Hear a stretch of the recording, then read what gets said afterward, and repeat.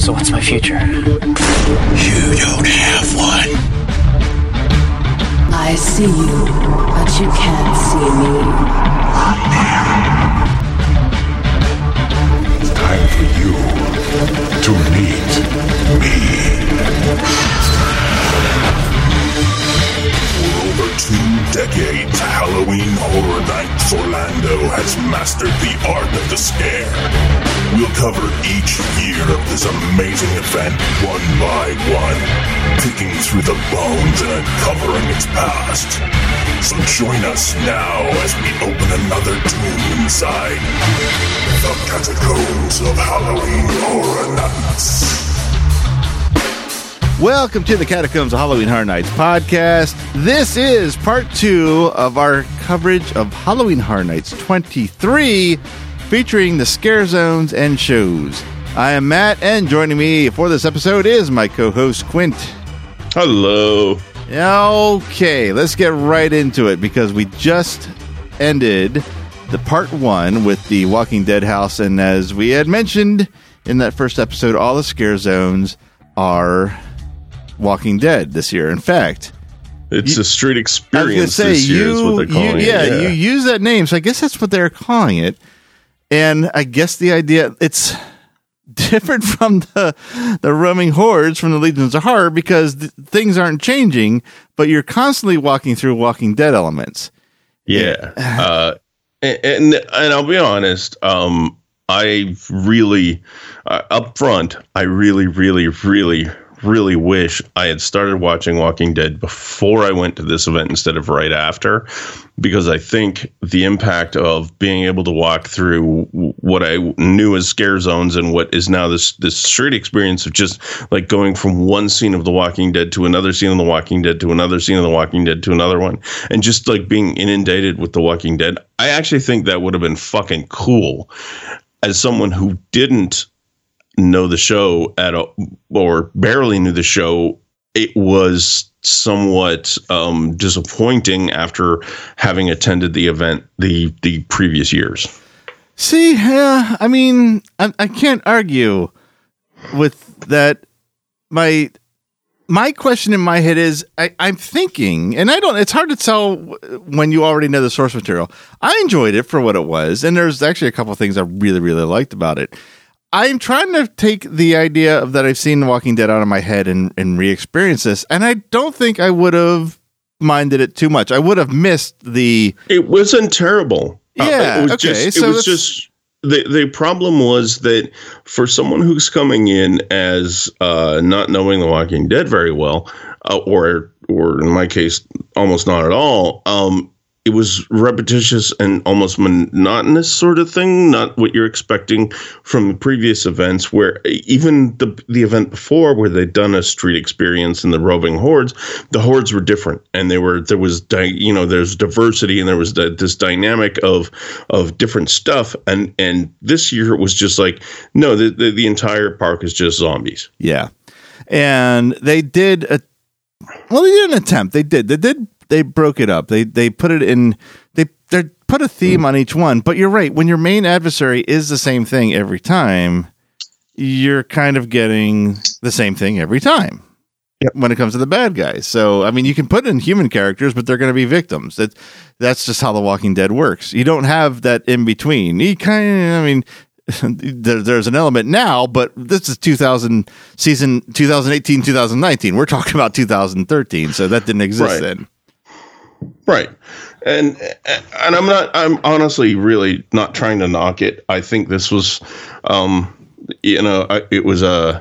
it was definitely a learning experience for the crew, the event, for the planners and the people who are putting on the event. It was definitely a learning experience. And I also think there was a dump truck of money that was backed up that we cannot, you absolutely cannot disregard that, because seriously, that's what brings in, that's what makes the event popular and grow and all that stuff. It's just one of those things where when you tune an event to a specific television show or season or whatever you want to call it, one pop culture event, if you've got people coming to that event that don't follow that particular pop culture thing, it's a stretch. Yeah. Yeah. But it funds the fun. Yeah. So. All right. Well, let's get through this. I mean, I don't want to turn this into a Walking Dead debate because it's now, I think, run its course. We're fine. We're clear, which is funny because it's one of the names. But we'll start with the Woodlands. And like I said, they tried to separate, at least if we're going to get the same adversaries, which are the Walking Dead walkers, at least put them in a different setting. And they used what they had to their advantage. And this is over in the Central Park area where there's lots of trees. So there you go. So you have the trees, you have brush, you have the whole area of the park already kind of themed around you. Fill it up with some fog, play with the lights a little bit, and throw the zombies in there. Or I'm sorry, the walkers in there. And there you go. You got the Woodlands. Yeah. They used this to really, really good effect, I thought. And, zombies are a great adversary. And turning the entire park into a zombie land is, I just... right. Spoiler alert. Just turning this entire thing into a zombie land was actually kind of cool. It was just, it benefited you much more if you knew the source material. Sure. And in fact, there was I wouldn't even call it an Easter egg because it was out in plain sight. But if you've never seen The Walking Dead, it wouldn't mean anything to you.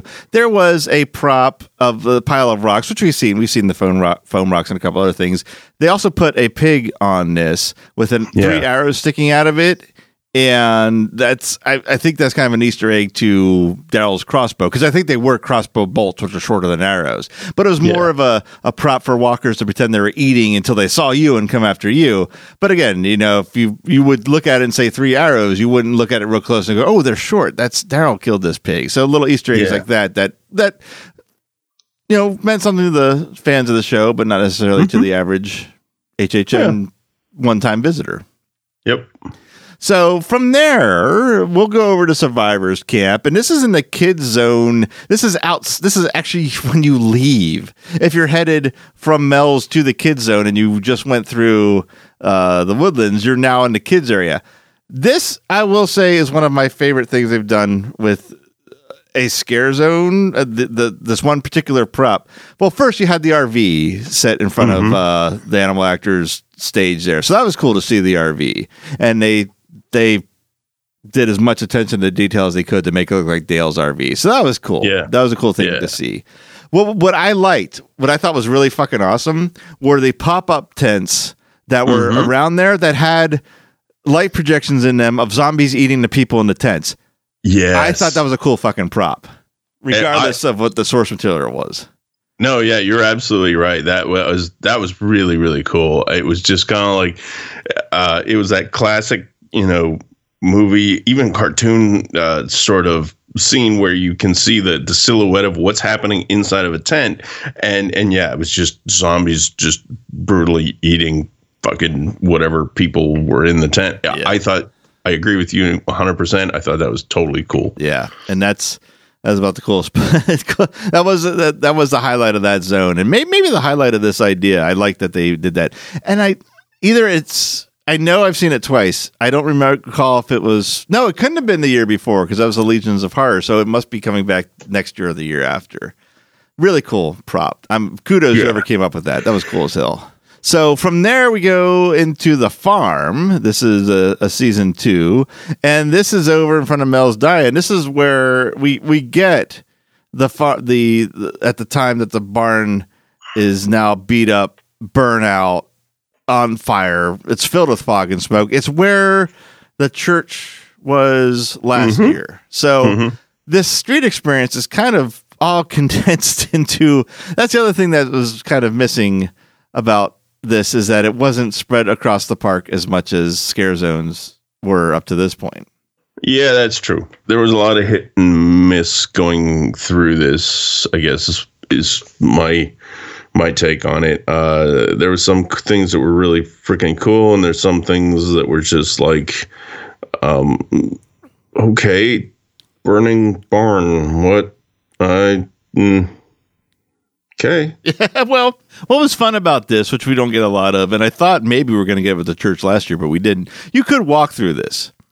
Yeah, so it was like a mini haunted house, because there were sometimes, if the walkers that were assigned to that scare zone happened to be inside their areas of that barn, you could see faces pop up and arms grab at you. So it was like a little extra added bonus, a little like a ramped up scares portion of a scare zone, not the exact scare zone. Sure. Yeah, and then when you came out, now here's what this was. And again, it's actually this. I think people could appreciate this idea that didn't know Walking Dead, but if you saw Walking Dead, you knew it was actually kind of a joke, a funny moment in the show. My point is, the well was there, and at one point their water pump had clogged, and they went to check the well, and there was a walker that had been in there for months at least, because he was so bloated, and he was so bloated when they pulled him up on a rope, he tore in half, and they had the top half of this walker at the top of the well. Yeah, that was pretty cool. Good prop, another good prop. Yeah, it was a great prop. Yep. Yeah. So and then across from the barn there was a zombie pyre, so that was a good set piece too. A lot of set pieces. Actually, most of the set pieces were really cool. And I do remember us walking through the park during the daytime, and you taking some pictures of the set pieces and sending them to certain people and stuff like that. And I do remember like looking at the set pieces going, okay, a lot of this shit is really fucking cool, even in daylight. And we'll talk about it later. There was only one or two that I actually had context for, and the RV was actually one of the pieces that I did have some context for. So the next one, if I'm going to follow the map like I have been so far, is called Clear. This is where the most decayed walkers, this is where the best makeup was, and it was on Hollywood Boulevard. And they had barrels and gates and piles of debris and those boxes with the dead trees coming out of it and more fog as well. Just a lot of places for the characters to be, but it was a nice highlight of what the makeup team could do for the event. So there was that. I think people would have appreciated that. Now, and that's really all there was to the zone. Now, if you followed along here, and if you followed the path, if you come into the park and you turn right and go down Hollywood Boulevard and keep walking, you'll get the Clear Zone, you'll get the Farm Zone, you'll get the Woodland Zone, and then you'll go into the Survivors Camp. So it's one long stretch of a scare zone, which means there's a hell of a lot of scare zone lacking that in the rest of the park than we're used to at this point. Yeah, but there were other places in the park, right, that had things and had walkers and stuff. I mean, they had the station wagon with all of the Sophia wait here. Yeah. Yep. Yeah. So I hadn't gotten to that yet. I was going to say where the last one was. So we're kind of jumping ahead here. Oh, I'm sorry. I thought you said Clear was the last one. No, Clear. Well, maybe I did. I think I may have said that, but meaning that we have this one long stretch of scare zone. Gotcha. Yeah. Okay. So my point was, we have one more area, and it's the fall of Atlanta. Yeah. Is its name. And this is over in New York. This is where, the biggest place is. Yeah. And you're absolutely right. There was a fucking tank in this thing. Yeah. It was a giant fucking tank. And not knowing, well, at that point you had shown me that episode, but even without knowing that episode, that tank was fucking cool. It was. And they had just this line of body bags in front of it, almost like, I mean, it was there to keep people from getting close to the tank to climb up on it. But what a great freaking prop to use to keep people from doing that. And what a great prop, period, just having a giant fucking tank in the middle of your park. Mm-hmm. This is true. It was so cool. And you're the car, the station wagon, which, we always have the station wagon, but in this case, I think this might have been the birth of the station wagon even. I don't know. But anyway, the station wagon was there with the Sophia stuff. And, there was a ton of details where after the event, when I started watching the first and second and third seasons, I'm like, oh shit, fuck, god damn, I wish I'd have watched this before I went. What I love about that station wagon is that when the station wagon was there, it had Sophia, stay here, we'll wait for you, or wait here, we'll come for you on the window in paint. And they used paint So not just the stuff you put on like grad badge 72 or whatever. So okay, well let me get. I probably should. I trailed off way too much. And they had the bottles of water and the food on there, which a billion people tried to pick up and found out they couldn't. What I love is when we see that station wagon again, and we saw it in front of Slaughter Cinema, is that there's still remnants of the paint on the windshield, and there's still glue marks where they glued shit on the hood. Glue, fucking weld marks on there. Yeah, some of that shit was welded onto that. I know, it's awesome. I remember the first time we really got a good look at it post this was outside the end of Texas Chainsaw Massacre 3 years later. Yes. Yep. And that's when that's when the paint was really not coming off. And you and I both took a look at the hood, and we actually got a really good because that was the year that I was at the media event, and we both kind of stopped at the media event and just kind of like looked over the hood, and it was good because the person that passed us got the first chainsaw dude was outside, right? Yep. So we stopped and we looked at the hood, and this chick passed us, and then we went and we started following her, and she got shit scared at her. But anyway, yeah, that car is just, I mean, it has the battle scars, but I think that's cool that all of these props and all of these things that we see year after year and that we recognize year after year and that they change year after year still have the old battle scars from earlier things, right? Like it to me, it just kind of like nobody's ever going to notice that there's welds on the hood and that there's paint on the windshield, except for the people who know that was Sophie's car. Yes. You know? Yep. And that kind of stuff. And I think that lends an air of kind of nostalgia as well as authenticity to the event that if you're only a one-timer, you won't know that. Yep. It's like guessing where the school bus is going to be. You know it's going to be there somewhere. Where is it going to be? Yeah. Yep. There's all kinds of stuff like that I really appreciate about the event, and I really appreciate about the creators and that kind of stuff that do and throw all these Easter eggs in. Yeah. So, in the fall of Atlanta, there's a few more things. Obviously, there was walkers. They were roaming the streets, and we had a bunch of barricades and walls and corpses, and we had all levels of walkers. They were either just turned, so their eyes were just sunken, or we had the super decayed one. This was the only zone, or street experience, I should say, the only street experience of the 5 that had victims, or potential victims, I should say. They weren't bit yet.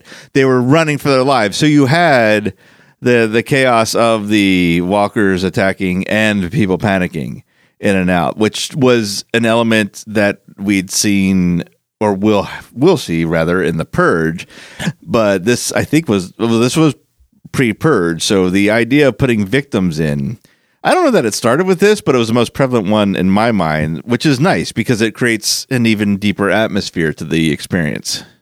Yeah, I agree. And again, looking back, my only regret for this year was that I didn't know the source material well enough to appreciate the zones. And I think, I also think that's why a lot of the people that regard this year as one of the weaker years think that way, is because they didn't know the source material. Yeah. And I think if you did, this was a really strong year. And this was a year where you got to immerse yourself into the Walking Dead show.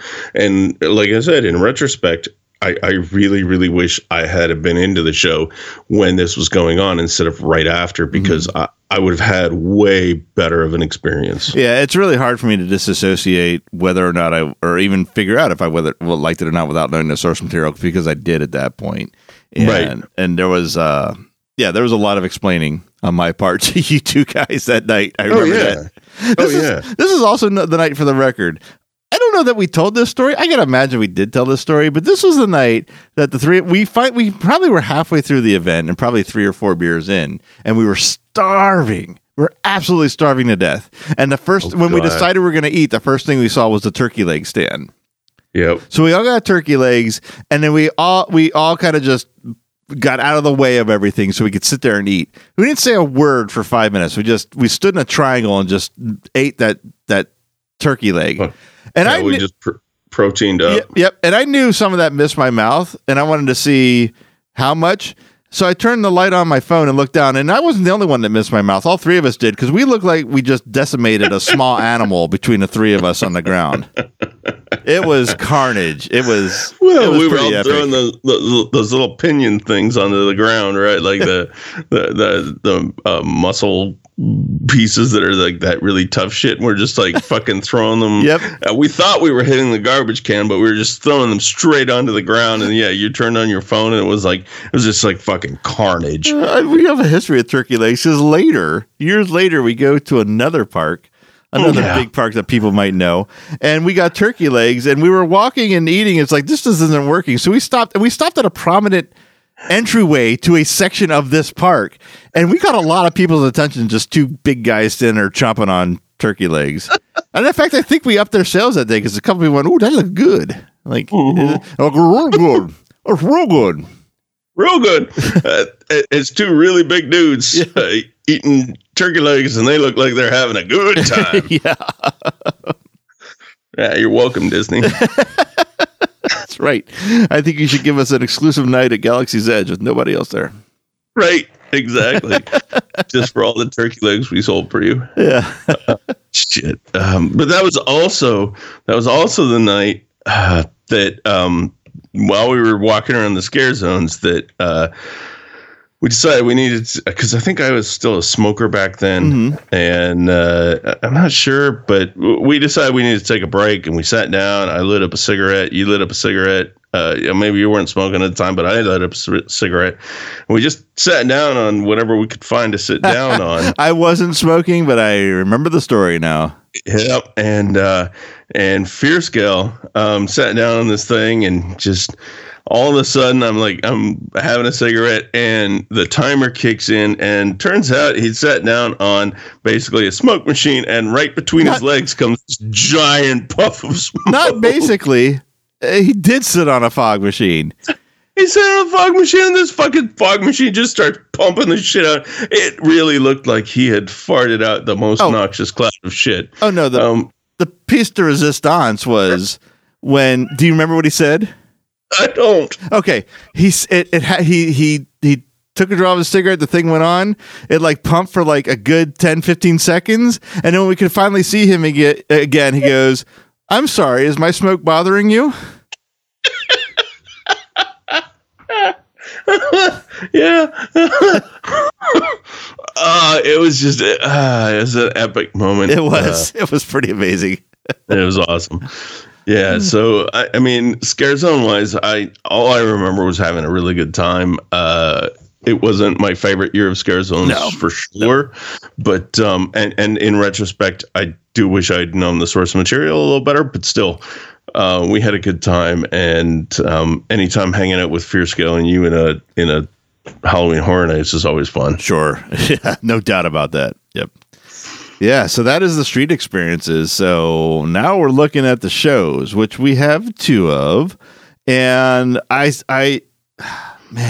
I review my notes and go through this, I missed this so damn much. The Rocky Horror Picture Show tribute. It was so much fun. Yeah. Especially, I mean, I grew up Rocky. You know the town I grew up in. I can't say to you I grew up in a small town, because you can trump me with that every time. Yeah. Well, I can, but you did grow up in a pretty small town. Yes. And one of the things that we had done throughout my high school years was go to the next biggest town over, which wasn't all that big, because they had, not only did they play Rocky Horror, but they had one of those in-house troops that acted it out in front, and they let you bring in toast and rice and do the time warp in the aisle. It was an experience. We did it a lot. I have fond memories of Rocky Horror. This was a fantastic show. It's called a tribute. The talent was amazing. It was Rocky Horror in 30 minutes with all the best parts. And right. And the thing that I remember, because we didn't do it every year when they were doing it, but we did it once in a while. And the thing that I remember the most was like the vocalists they had were amazing. Yeah. The songs that they did were amazing. And it was like, for a theme park sideshow, they had an amazing amount of talent doing a really good show. It was, yeah.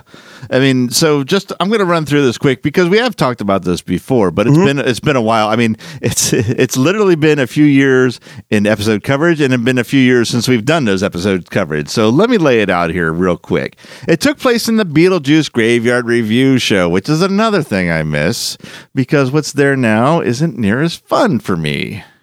That's all I'm going to say about that. Fast and Furious. You still haven't been on that, have you? No, or Jimmy Fallon this year. I'm not doing Jimmy. I should give you the option. I'm going to give you the option: Killer Clowns from Outer Space or Jimmy Fallon and Fast and Furious before Halloween Horror Nights. Yes, that was the exact answer I wanted. I mean, I'll do Fast and Furious, no problem. Okay, because just I mean, I like the source material, so even if it's a terrible ride, I'll do it. But Jimmy Fallon or Killer Clowns, Jimmy Fallon is a killer clown, killed clown, yeah, or just a clown. I don't know, whatever. But that both seem painful. Yeah, I mean, Fast and Furious is. Oh man, I don't want to. I'm gonna get a shit ton of flack from a couple of people. It's not. It's not good, but it's not as bad. No, I'll just save this for another time. I don't want to get into this. Let's just move on. Yep. All right. So we're talking about Rocky Horror Picture Show. Yep. And okay, so it starts off. They actually start off with the film. We get the intro song of science fiction double feature. It's actual footage from the film, and then we jump right into a live performance of "Damn It, Janet" by two amazing performers. The woman that played Janet in this sings a shit ton better than Susan Sarandon, and I love Susan Sarandon in this movie. But the woman that they had the times I saw this was always like nailed the song. And that was kind of what I was alluding to. Yeah. Oh yeah, I know you were. Yeah. Like the performers that they had, and that's one of the things that I think we never give Universal enough credit for is how many amazing performers that they cast in these events. Yeah. You know, like even from your very base characters that are just doing boo holes to like performers that are doing these vocal acts and things like that. All of them just hit their notes, literally and figuratively. Yep. Just hit their notes really, really well. No argument, none whatsoever. So from there, and this is more for people that never saw the show but know the movie. These are the references I'm making here. We get a video intro of Janet and Brad leaving the car as they head towards Frankenfurter's castle, and then we get a live performance of "There's a Light," parenthetic over at the Frankenstein place, end of parenthetic. From there, we get another video clip of the film of Brad and Janet approaching the door and Riff Raff letting them in. And then we jump to a live version of the Time Warp. Now, the Time Warp is a huge thing in the experience of seeing this movie live. And usually you jump in the aisle and do the Time Warp. I was wondering how far they let this go at the live event. A live thing at Universal, and they let you do the Time Warp at your seat. You just can't get up and get in the aisle, and that's fine. Yeah. That's great. They let you actually get up and do this ridiculous dance. And I have to say, I rocked the fuck out of the Time Warp at my sister's wedding. I would beg to disagree. However, you live in your fantasy world, and if you don't fuck with mine, I won't fuck with yours. Okay, brave words from a man who didn't participate in the. No, because I am way too fat to dance, and I'm way too fat to fly, and I definitely can't dance. Anyway, I stand by my original statement. So and I stand by my amendment of your statement. So now we actually get a little bit of a melding of film and stage performance. We have the soundtrack from the film, but now the actors are lip syncing. And we get Brad and Janet running into Frankenfurter, and we get the big Frankenfurter number, Sweet Transvestite. We get some more lip syncing. In fact, we're pretty much done with the film until the finale here. We get some more lip syncing of Frankenfurter's lab and his creation, and we get a live performance of Sword of Damocles by Rocky himself. More that melds into a quick reprise, the end of the reprise of "I Can Make You a Man." So if you're wondering if there was any presence of that song, it was at the tail end.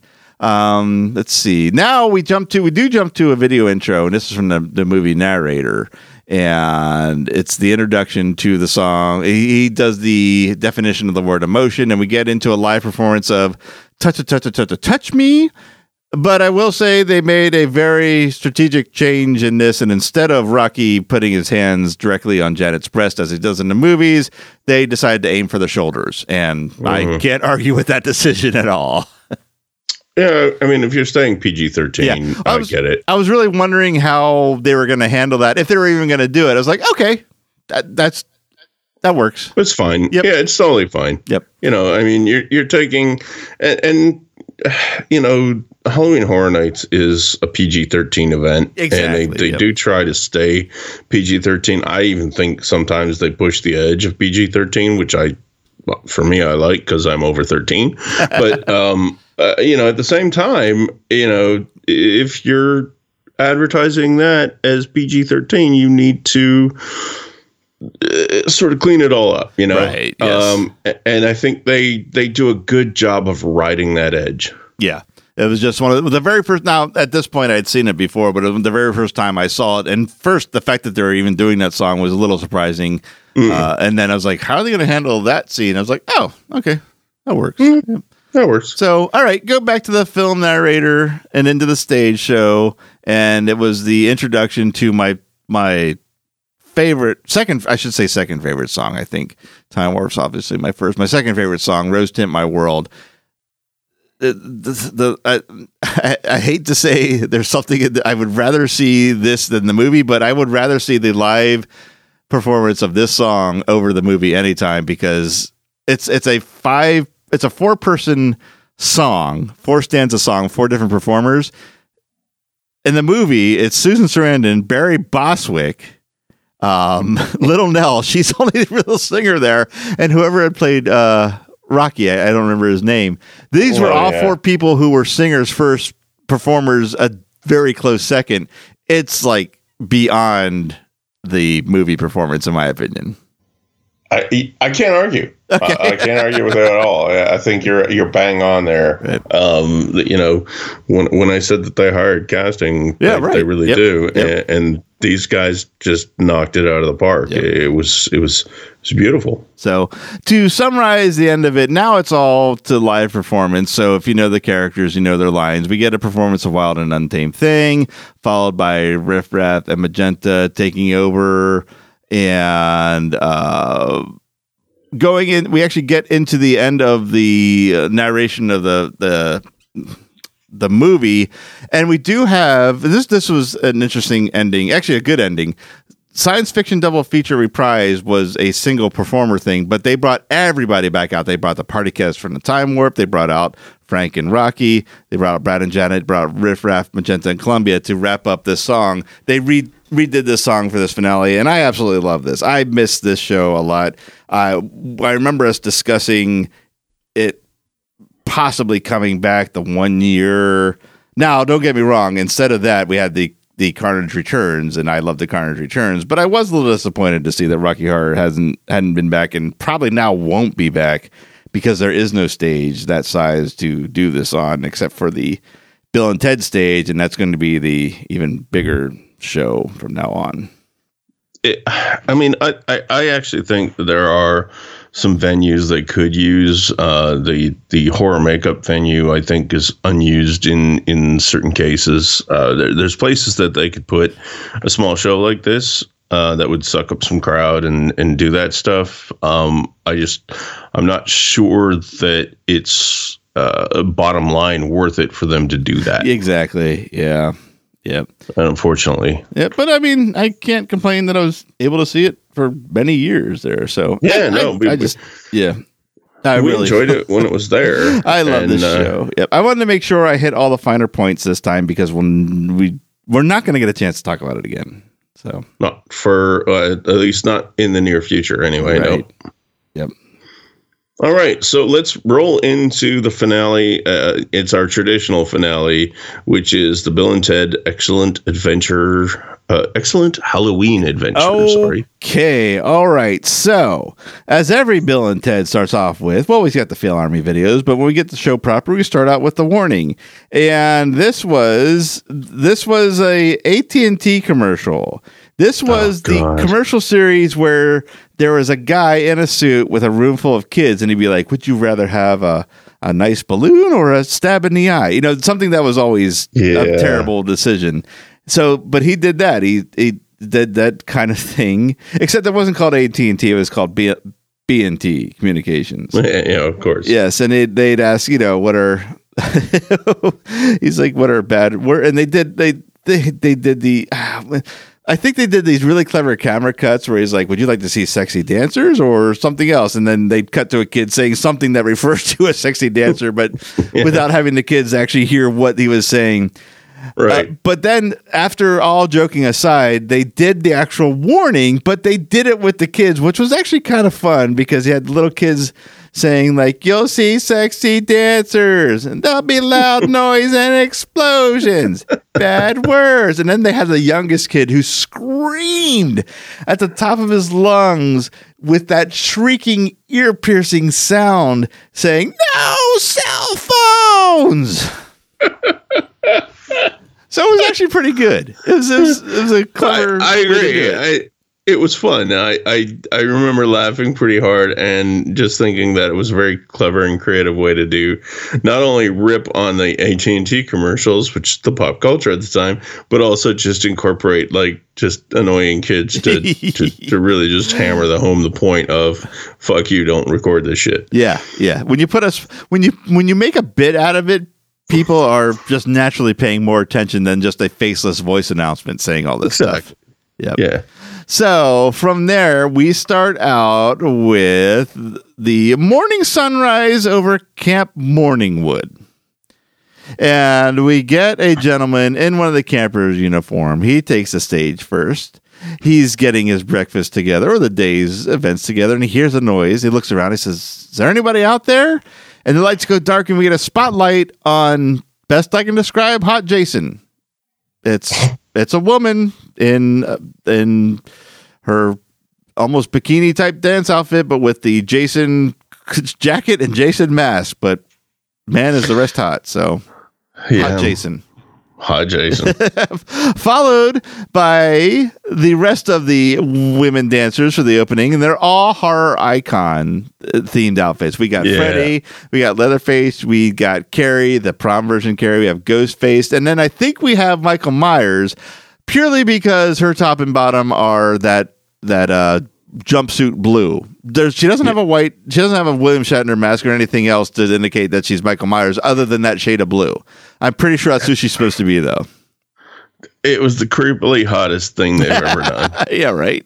And then more male dancers join and more clothes come off everybody. Because the male dancers, I should say, I didn't note that the first guy was one of the male dancers, but he was in 80s gym shorts and t-shirt, not for long because all those t-shirts came off, and then all the exterior layers of these horror icons for the women came off as well. And then we got our opening number, lights go black, the stomp stomp clap into We Will Rock You, and then time traveling phone booth arrives, which I actually am saying that very excitedly because it wasn't a word I got to say until like the last minutes of our last Bill and Ted recap.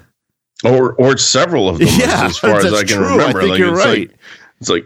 We're finally getting the time traveling phone booth in the first scene again, which is like, I feel like it's been a long time. I think you're right. I think you're absolutely right.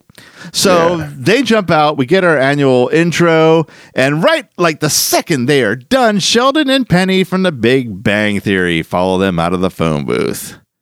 Oh, Christ, I'm old. And every time they say something, there's a laugh, and Bill goes, what's that noise? And Sheldon explains, that's our laugh track. Without that, our show just isn't that funny. I'm like, yep.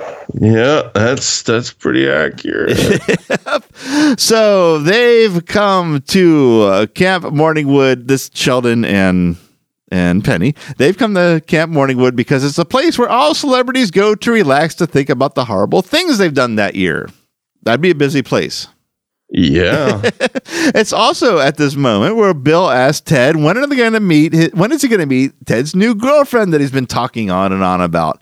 Ted brings her out, and it's Taylor Swift. And I want to note that even though these notes were written 5 years ago, they are now relevant today, and I'm saying that staring at an Amazon box that is coated with Taylor Swift advertisements. Wow. Did you get one of those boxes? Nope. I have about 24 Good Omens boxes, and my last box, which was containing Beer Tap Line, if anyone was curious, was a Taylor Swift box for her new album. Huh. I haven't heard it. I don't pay attention to my Amazon boxes other than what's in them, and then I recycle them because you didn't get a Good Omens box. I don't know. How can you miss it? It's not like it has the word Good Omens on craft. It's completely full colored head to toe. You can't miss if you got a printed box. No, didn't get one. Okay. Did not get one. Okay. If you're trying to be, I'm too cool to notice an entirely covered box of ink, then no. I thought you were mean like the tape or something. No, it's the box. It is the box. No. It's crazy. Nope. I'll post a picture of the Taylor Swift box if no one has it. It was weird. Do that. It was I don't know, what does Amazon have to do with this is probably a conversation for another time, but what does Amazon have to do? I get Good Omens because that was a series on Prime, but why are they spending all that money on advertising for Taylor Swift? Did they produce her album or something? I don't know that you have that answer. I'm just putting it out there to the ether. Well, I have no idea, man. Don't work for them anymore. That's don't true. want to. Yeah, okay. All right. Ted explains that the two are in love, and they're like grossly in love, like the I love you more, schmoopy, blah, blah, blah, blah, blah. And Bill actually gets a little bit jealous by this. Taylor starts looking at the journal that she put together that she's been using to record what her and Ted do and the songs that they're writing together. So she can't find it. Ted starts digging around and he finds a book, but it's not her journal. It is the Necronomicon Ex Mortis from The Evil Dead. Oh, yes, shit. Which is a nice tie-in. Not only is it a pop culture reference to the remake, but it's nice to tie into the event of the house we talked about last episode. Yep. So Taylor, even though she doesn't recognize the book, she still decides to open it and start reading from it out loud, which, of course, we know what happens when that starts. Of course. Dumb blondes do dumb things. So she gets possessed. She disappears briefly behind the bushes. Bill, Ted, Sheldon, and Penny do like this Scooby-Doo-esque tiptoe to look for her. Like they're all taking those wide steps and you're like, blunk, blunk, blunk, blunk, blunk, blunk, blunk, that type of thing. Yep. When they come up to the bush that she disappeared behind, out pops evil Taylor Swift. So just Taylor Swift. I have that written, but I knew you were going to say that. That's why I didn't say it. Yep. All right. Yep. So she puts a spell. Now she puts a spell on Penny, making her evil, or I like to say a bad Penny. Thank you. I'm here all week. Oh, Jesus. Fuck. I'm just going to move on. I'm switching podcasts like starting now. Good luck. Who's going to take you? Returning hosts. That's true. I understand someone from there's moving over to another show. Yeah. I mean, I can probably headline that. So Bill tries to do a quick exorcism by calling on the power of Grayskull, which is actually a pretty good bit. No He-Man reference that year that I'm aware of, but a nice bit. And it doesn't work, and Penny starts chasing after him, and they both run off stage. Oh, no, sorry. Penny starts to chase after Sheldon, and they both went off stage. So now we're left with Bill and Ted, and they lure Taylor Swift into the time-traveling phone booth, capture her, and send it on its way. At first, they congratulate themselves for the quick thinking, but then realize, oh shit, the booth is gone. And now she's in control of it, which is a major story element here. Yep.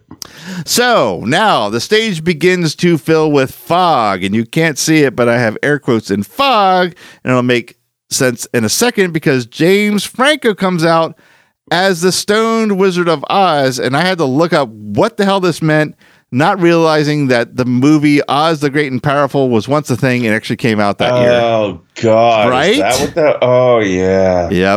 Yep. So now he's stoned. There's fog in air quotes. in the on the stage, and out from one of the cabin doors comes Gandalf, and he exclaims out loud, "You shall not puff, puff, pass." Yeah. But he does, and that's much to Gandalf's delight, which I get completely.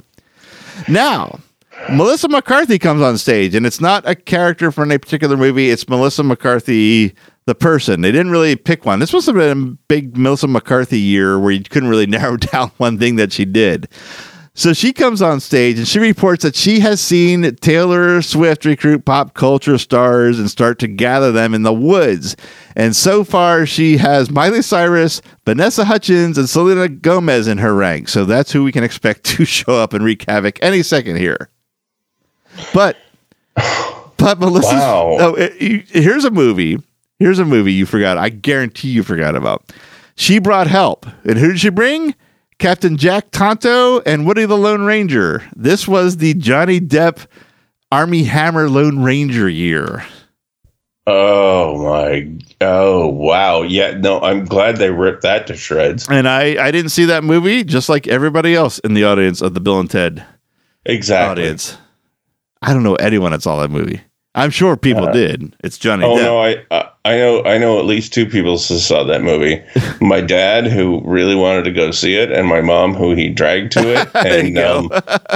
And when I asked them how it was, they changed the subject and they never spoke of it again.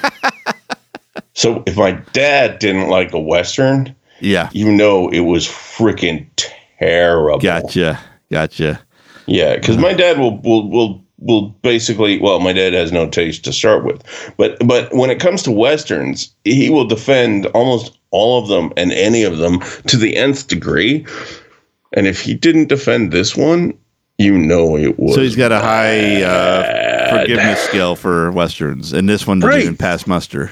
No. Wow, no. That's bad. Yeah. Oh, man. It's really bad. All right. So at this point, James Franco suggests they should split up and look for clues. Ted agrees because splitting up always works out in these situations. And the split off goes from Gandalf and Franco going off stage.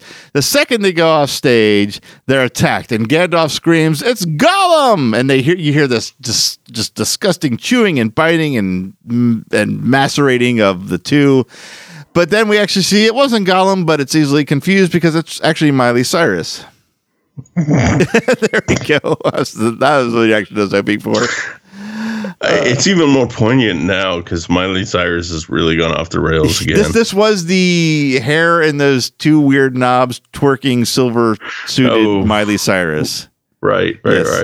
So, so Miley does a twerk attack of sorts, but she ends up leaving the stage. Bill, Ted, Tonto Sparrow, and the Lone Ranger, and Melissa, they chat for a little bit about what they're going to do. And as they're at a loss for words, the ZZ Top theme starts, or ZZ Top, not theme, sorry, a ZZ Top song starts playing. It's the beginning of Legs, an extremely recognizable guitar riff for Legs. Everyone knows that. Yeah. And three bearded dudes come out, or two bearded dudes, but they're not ZZ Top, they're the Duck Dynasty guys. Oh, shit. Yep. They're out celebrity hunting, and they blow their new Broadway call, and we get a brief, I say it in quotes because it's longer than we need, Les Miserables dance off before we finally get onto the show. Oh my God! I remember this is the year of the movie adaptation. Yep. No. What I was saying was I remember the Duck Dynasty. Oh, okay, gotcha.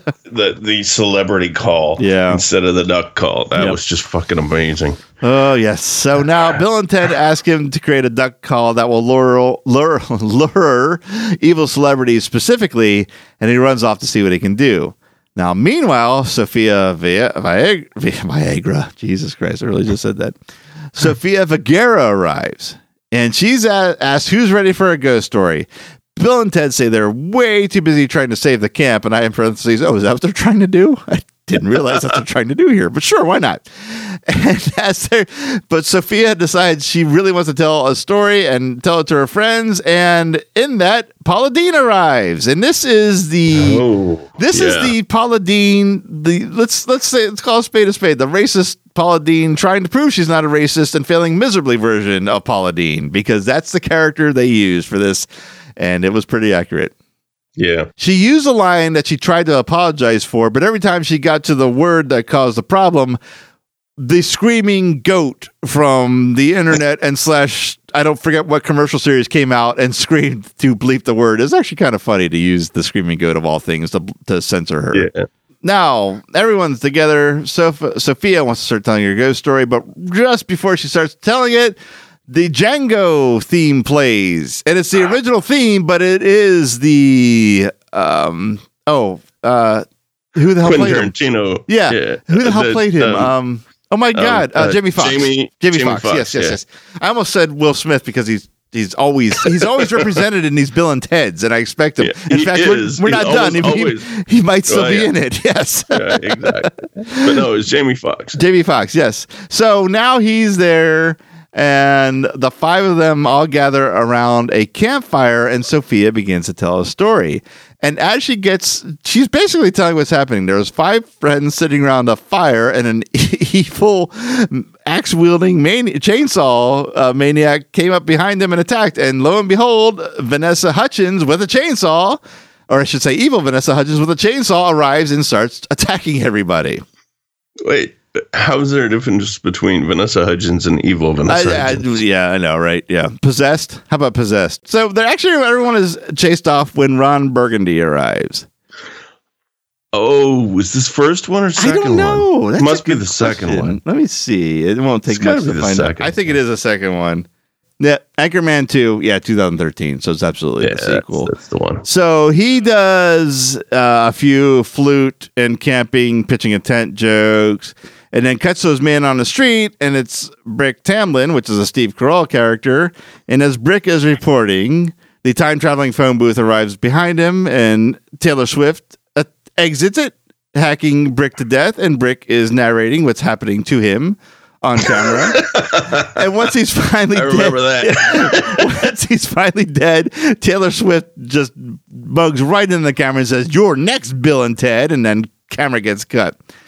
So now Bill and Ted return, and there's this awful noise, this screeching, yelling, screaming noise that they can't figure out, and they find out it's Kanye West and Kim Kardashian, and Kim Kardashian is about to have the baby right then and there. And that's what the awful noise is, her in labor. God. So the baby's born. Kanye shows off his new baby boy, which is actually a girl. And then Selena Gomez chases him off wielding an axe. And I've never been so happy to see Selena Gomez in my life. Right. Yeah. That's when you got to pick sides. It's a tough one, but I got to go Selena Gomez. So now the Duck Dynasty guy returns, and this time he's made the voice call. And he blows it, and of stage left, the wall reveals the 3 judges from The Voice. A mic drops. Selena Gomez, evil Selena Gomez, tries to sing, which is just a bunch of low guttural noises. The judges give they pretty much argue over not taking her to her team. And then they have one final crazy female celebrity to arrive, as they say, and it's Amanda Bynes, and it's not a possessed Amanda Bynes, it's normal Amanda Bynes at this point in her life, in time. So she is attacked, or I should say, no, Selena Gomez attacks, all the judges retreat, and now Bill and Ted are searching for any kind of information or way to fix this, and they find a party invitation. It's from the Great Belsby, which is a Great Gatsby reference. I had to verify, which it is. Yep. But of course, and that was that year too, huh? Yep. Yes, it was. But the Belsby is actually Justin Bieber. Oh. And the party starts off with some interesting true facts about Justin Bieber, like how he lost his monkey in Germany, how he has this writer of taking no pictures or text or anything at his party, and then Bill and Ted throw in a few extras facts like he pees sitting down, and that he's a douche canoe, and things like that. Oh, man. So let's see here. So now a awful dance party ensues. And thankfully, once again, I am totally Team Selena Gomez. She breaks it up. Okay. Yeah. So everyone runs off. And now we enter the Game of Thrones cast. And they announce themselves, as they announce themselves, they're slaughtered by Miley Cyrus. And we get, and it's a great, I haven't watched much of Game of Thrones, but I certainly know how many characters got killed off in its run of season. So that's what was funny about that is once they were all dead, the whole show took a pause and they had a in memorandum video play on the screen for all the Game of Thrones characters that just got killed right then and there. I do remember that. Yeah, That was awesome. Oh, so now Bill and Ted return to the stage, and before they even really get started, J.J. Abrams joins them, and he's setting up for multiple lens flare shots. This is that's a low hanging fruit joke. Yeah, this is right before Force Awakens actually happened, but he had been brought on to write and direct it, and now they make a bunch of Star Wars and Star Trek references, and he brings out his cast, and it's a mix-up rather, I guess you should say. It's Leia with her hair buns, in a Kirk uniform, and Vader with a Spock shirt on, and then Spock with the rest of Vader's costume on. Huh. Yes. That seems stretching. Yes. Well, and then then from there, Spock Vader, the one that doesn't have the helmet on, says, if you think we look silly, you should see Benedict Cumberbatch. And then there's an argument of everyone. Ted says, I think it's Benedict Pimplecrotch. Leia Kirk says, it's Benedict Dumblebitch. Is it Bandersnatch? Dingle Crap? And then Ted goes, I'm pretty sure it's Monkey Balls. Okay, that's fucking funny. That's funny, yes. And I mean, some of the other stuff was pretty lame, but that's fucking the Monkey funny. Balls is funny. Yeah, that's good. That's such a right. I mean, that whole sequence I thought was funny. Oh, you thought so? Oh, okay. I like the fact that it's so far from even being a joke of his name that it was funny. Well, I think that the lead up happened. The lead up to the punchline is awesome because the lead up is like getting further and further and further away from his name, but you can still kind of see the similarities. And then Monkey Balls just kind of like, whoa, way out there. It's like perfect punchline. Boom. Fucking drop mic. Yeah. So then Benedict Cumberbatch, I actually wrote that. Benedict Cumberbatch, he actually pops up and he corrects everybody. It's Cumberbatch. Cumberbatch. It's 3 syllables. And then there's the Disney crew, the half Disney crew takes a shot, and Leia and Vader make a comment. Well, at least our movies are in the theme parks. And then Vader goes, yeah, a theme park run by a rat. And then out comes George Lucas with mouse ears carrying the cryogenically frozen head of Walt Disney. Wow. Yes. And JJ accuses him of trying to ruin his movie. He tells George he's crazy. He's like James Cameron crazy. And on cue, they have sex with their tails. And now the year joke this time is coming soon to Avatar World, opening in 2065. If anyone still gives a shit. But yes. I missed that bit. I even liked it when they did it after it opened. Yep. And then they's like, "Oh, really? It's already open?" Well, no one gives a shit or something to that effect. I love that. Oh, so now Bill and Ted tell George they need his help. He says, "Sure, but first let me take care of this twerp," and he starts attacking JJ with Walt's frozen head. So now the Star Wars and Star Trek mashup characters face off. George and JJ face off, and there's a good bit where George uses the Force. He's like, "Why are you hitting yourself? Why are you hitting yourself? Why are you hitting yourself?" That's kind of funny. And split Spock Vader / Darth Spock, they fight, and now the phone booth returns, and the evil female celebrities return to the stage, now having also created evil Anna Kendrick as well, and they do make a comment about how bad the Cup song sucks, and I'm like, well, you never heard it change into the Halloween Horror Nights soundtrack like Quentin and I did on the escalator at Universal Hollywood. That's the best way to hear that song. Exactly. So now the that's about right. Oh, it was awesome. That was amazing. So now the Duck Dynasty guy returns, and this time he's got the Sky Call. It's going to summon James Bond. Which it does. We hear a plane fly by, and James apparently jumps out, but his parachute doesn't work as the body hits the ground with a giant thud. I remember that. That was awesome. So now Taylor asks, is that the best they got? And Superman, the Man of Steel version of Superman, arrives with an unnecessary appetite for destruction. That was not a Guns N' Roses reference. I just made that up right now because that was the Superman that just destroyed an entire city block trying to defeat Zod. So bad. So not good. I never saw that movie. I just understand the reference. Yes. So now the Man of Steel, he actually does dispatch Taylor Swift's minions, and she retaliates by summoning the cousin of Sharknado, Fartnado. Right. Yeah. And so I mean that's pretty low hanging fruit too. But dick and fart jokes always make me laugh. So fuck. Yep. I laugh. I laughed. Anybody judges me on me laughing at dick and fart jokes, you can judge away. I am still going to laugh, and I'm still going to enjoy. Yep. Don't take the little pleasures away from my life. So now Taylor Swift declares that she will have revenge on every man that screwed her over. Spock Vader chimes up by saying she's going to have to kill a lot of people. The Fartnado rolls off stage. Taylor Swift's revenge has to begin by sacrificing a virgin, and she asks who's it going to be, Bill or Ted? And Ted's like, "Oh, what are you talking about? We're not virgins." And Bill tries to duck in the shadows, and he has a confession to make. He says he's always wanted the first time to be special. But he also says he doesn't want to die a virgin. So, to save his life, Sofia Vergara arrives and takes Bill off stage.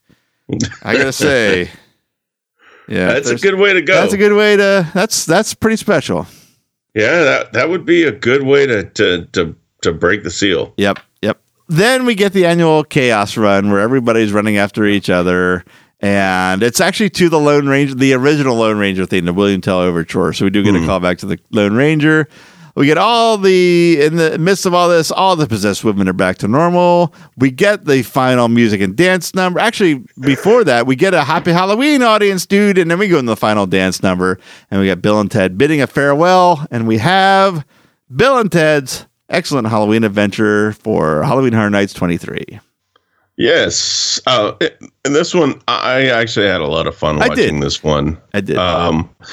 It was, I liked the fact that they didn't pull that many punches against Disney, and they actually really, it's been a few years since we've gotten a real good punch at Disney, and I thought they did that in this one. I liked it. It was fun, and they, it's rare that the pop culture of these years I understand, but I think just the different blogs and stuff that I was following, I'd seen enough of the peripherals of who Taylor Swift was and what the hell was going on with that and all that shit that I understood enough that all of these jokes really actually hit pretty well, and a lot of them were really goddamn funny, and I walked away having a good time with the show. Yeah, I did too. I liked it a lot better than the year before. I think I just had a stronger pop culture pool to pull from than the year before. I think that had a lot to do with it. Yeah, I think that's true too. I think that the year of pop culture, there was so much what the fuck moments that it was kind of shooting fish in a barrel, and they shot the right fish. Yeah, this was fun. I enjoyed this one. Yep. So that's it for the shows. I did find something that's fun. This won't take very long. Oh, cool. If we want a quick run through, we usually, at this point, we do the rides, and it's the usual suspects: Transformers, Hollywood Rip Ride Rocket, Revenge of the Money, Simpsons, Despicable Me. Really? Oh, that's usually not one. Men in Black and Shrek 4D. That's of course before Shrek started being used as a ninth house before the 10th. Now this was what I found. This was kind of cool. I found the room service menu online that was available 5 p.m. to 4 a.m. And it's fun. It's nothing special, but it's fun because they Halloween themed it best they could, giving the offerings they had. They had fried bat wings for $14, which were, of course, spicy buffalo rings, 12 pieces, with your choice of blue cheese or ranch dipping sauce. Zombie dip, which was tortillas with queso, guacamole, and pico de gallo. Frankenstein's fingers, which were deep fried mozzarella sticks and marinara dipping sauce, and you got 6 fingers. So what the fuck is wrong with Dr. Frankenstein putting that together? Urban Legend Burger. That's the worst one. That is by far the worst one. Pretty bad. Cheddar cheese and crisp fried onion rings, lettuce, tomato, and French fries. Then we have vampire bites and mummy milk. That is a half pound of homemade fudge brownie bites, raspberry dipping sauce, and a pint of 2% milk. Let's see. We got crime scene cheesecake. That might be as bad as Urban Legend Burger. Yeah, And pretty much. vanilla cheesecake with cherry sauce. And the most frightening one for me, the bucket of 5 domestic beers. Wow. That one made me shudder. I'm not even thinking about what fucking 5, how you can even count 5 domestic beers that are worthy of putting in a bucket. I know, right? And then, and for $20, that's $4 a beer. Jesus. Yeah, that's expensive for now for domestic beers. So all this for I think it'd be hard to tell whether I drink that or your beer. You're funny. No, I drink your beer. So all that for the menu, the price of the menu item plus $1 delivery fee, 6.5 state tax, and a 22 gratuity on each order. So that was fun. I loved that. Some names were fun and some were just awful. It was great. It was so schlocky. I loved it. It is schlocky, but I appreciate the effort of kind of like promoting the rest of the event through the rest of their properties and all that stuff. Like anytime people go to the nth degree of sort of trying to integrate and make you immersed in their event, I appreciate it. Yeah. Yep. It was fun. Fun little find. And with that is all. Well, actually, I take it back. There's one more thing. We'll end with the beginning. The opening ceremonies were pretty simple. It pretty much keyed in that Walking Dead was a marquee event because there was a walker overrun of the park at the front gate. There was the guy announcing everyone that was coming in, or that welcome to Halloween Horror Nights, and yada yada yada. And he ended up getting overrun by walkers. So that was the opening ceremony for this year. And with that is Halloween Horror Nights 23. So we are 23 down, 1 to go. Man, this has been a long project. It really has. I mean, yeah, we went from a couple of weeks to a couple of months to a couple of years to 5 years, and it's been a wonderful ride. I'm looking forward to the next. Complaining that that's taken long. Yeah, don't get me wrong. It's we've gone from a planned 25 episodes to currently, as of this recording, 132 posted episodes. Yeah, with 2 behind this one still yet to come out. So this will be the 135th episode out of a 25 episode project. Yeah, this has really led to a lot more than I anticipated. And the biggest thing to me that it's led to is how many people we've met and how many people that we got to interact with and just like all that stuff. We met Shelby, we met Hunter, we met like Greg, we met I'm going to stop. Yeah, say Johnny, Melissa. Just can't keep going because we'd be here all night. We met so many people. We met so many people in the community, outside the community, just all that kind of stuff. And it just kept getting bigger and bigger and bigger. And so we've got 2 more episodes at least in the history episodes. And then, whatever we've got for the coverage of this year. And then we got to figure out where we go from there. Well, we know we're going to go for there. And I think we're probably going to do an episode on that. So as far as history coverage goes, we're going to do 24. That's going to be 2 episodes, possibly 3, but it's definitely going to be 2. And along with the coverage episodes, I think after 24 posts, we're probably going to do that transition episode to let everyone know what's next. The show's not going away. The show's not even really changing. No, not really. It's now that history's over. What do we do next? We're going to talk about that when we get to that episode. That's where the answers will be. The questions will be answered, I should say. Exactly. All right. But before that, we do have at least 2 more episodes of history. We have an entire backlog for you to listen to if you're interested in us rambling about, all of HHN past. We tried to pull in as many details as we could, and we tried to pull in as much entertainment factor from all that as we could, and we hope that you like it. Yes, absolutely. All right. With that, thank you, Quinn, for completing another year with me. 1 more to go. One more year. 4 more years. 4 more years. Yeah. No, 1 more year. We got, and I'm super excited because I think next year is going to be a great way to go to the next phase of the podcast with. I think so. So, all right. More on that soon. Thank you, everyone, for listening, and we'll see you in the next episode. Thank you for listening to the Catacombs of Halloween Horror Nights podcast. The Catacombs of Halloween Horror Nights is a Neozaz internet entertainment production. For more great podcasts and original entertainment, visit our website at neozaz.com. The Catacombs of Halloween Horror Nights is not affiliated with nor endorsed by Universal Studios Florida. All Halloween Horror Nights properties, icons, titles, events, and related items are property, trademark, and copyright Universal Studios or their respective trademark and copyright holders. For more Halloween Horror Nights coverage, follow us on Facebook at facebook.com/Neozaz Podcast and follow our Twitter account at Neozaz. To help support the series and all the work we do at Neozaz, check out our Patreon page at patreon.com/Neozaz. Thanks for listening.